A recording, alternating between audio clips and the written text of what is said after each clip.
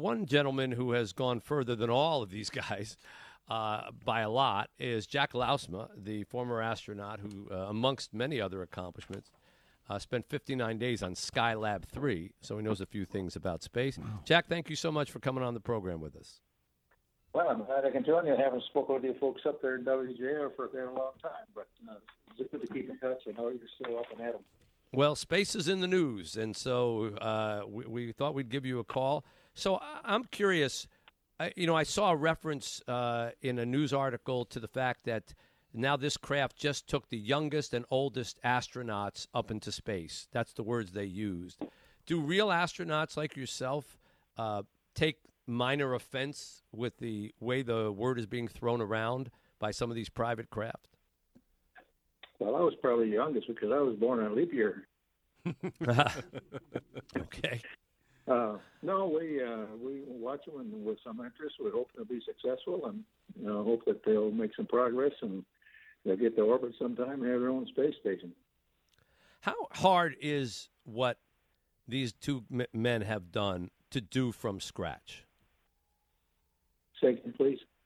I'd say, how hard is what these two guys have done, create their own spacecraft, to do when you don't have a NASA program behind you, to do it on your own? Well, to do it on your own, of course, you don't have all this background.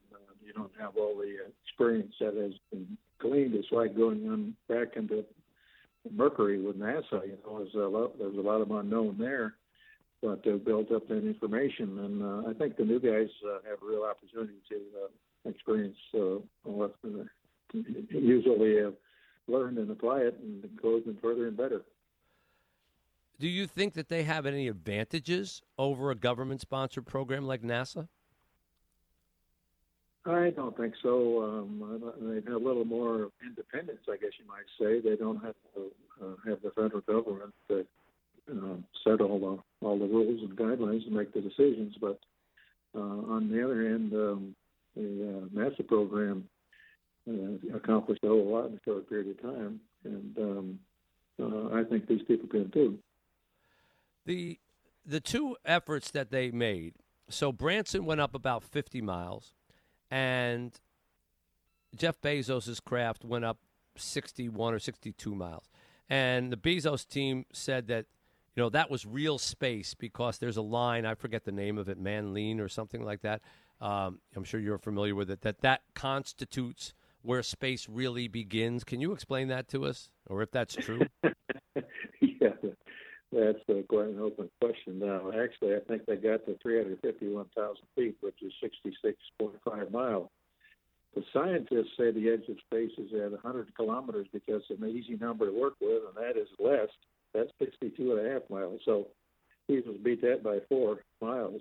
We in the Apollo program, however, have our own view when we are entering the atmosphere, because we have this software inside our capsule that shifts from orbital software to entry software.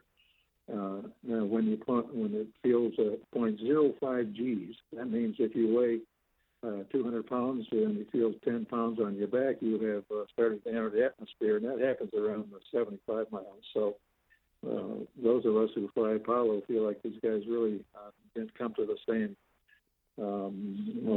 definition that NASA has of where space is, but they got up there real high. Why is there such a debate over where space begins? That seems like it ought to be a pretty hard number, but apparently there's multiple interpretations. Why is that so vague? Well, I guess it's harder to get to 75 miles than it is to get to 50 miles. Yeah, that's one reason. But I guess if you can only go 50, then you're going to call 50 space. What now? I remember reading in a book where, and maybe this is a definition of space, where something about the weight of the molecules in the atmosphere can no longer sustain the light or whatever, and that's why you go from, like, even in the middle of the day, you go from what we colloquially refer to as light, blue skies or whatever, to a black sky with stars. Is at what point do you pass through that when you are trajecting upwards? Well, I don't. It's hard to know or hard to recall because it probably is gradual as you get to the very top. But we knew that we always shoot for an altitude that's much higher than all these demarcation lines between space, and we typically, I think, in the early flights in Gemini, for example, and fly up over 100 miles in order to stay in orbit. In Skylab, we are at 275 miles orbiting the Earth. Still, we would decline in our orbit a little bit every day, but it was marginal compared to the drag you sense and the speed with which you descend or get to the lower atmospheres with machinery. So it's all a matter of I think what capability you have to get there is how you define it. Yeah, I guess so. Yeah, Jack, is there something that I'm saying civilians that are going into space now? Are there going to be effects on if this program continues and you send more people into space? You guys trained for it a while. Your bodies were physical. You did physical fitness to take it.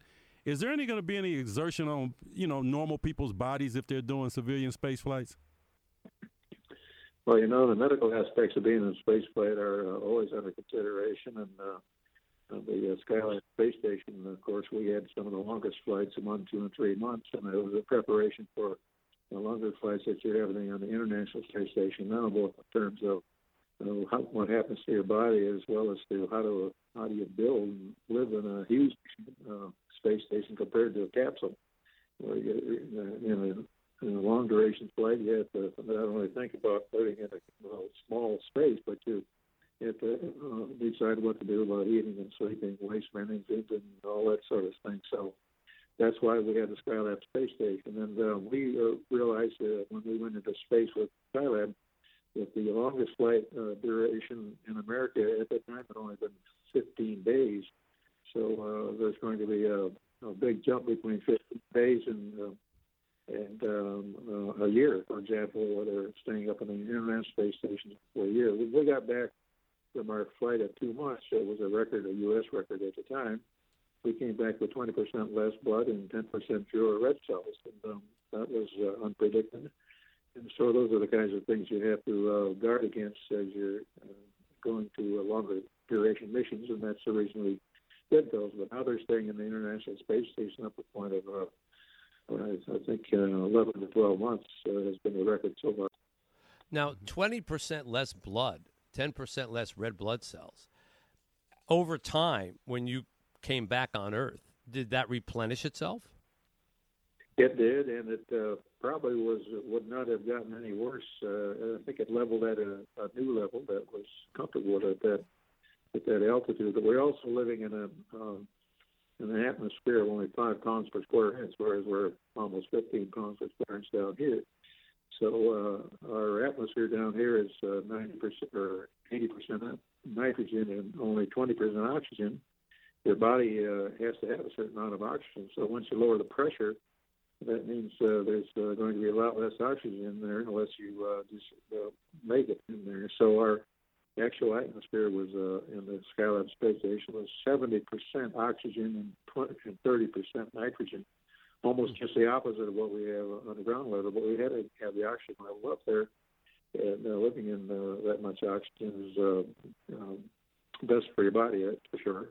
You don't want to get any less because it's like living on a peak of Mount Everest if you take all the oxygen away. Right. And that affects your body. It affects the other functions of your body. So I think those kind of leveled out where we were based on the amount of oxygen we had to breathe. A lot of deep breathing on that. Would you finally, if they asked you to go on one of these civilian flights, now we are talking to Jack Lousma, who's a man who, according at least to Wikipedia, has spent 1,619 hours in space. So if they asked you to say, hey, you want to come up on a 10-minute ride? It's 50 miles above the Earth. Would you do it, or would you say, hey, that's a little bit like a tricycle for me? Yeah, I'd say been there, done that. Thanks anyway. That's what I figured. Jack Lousma, thank you for spending time with us. It's great to talk to you, and thanks for your insight.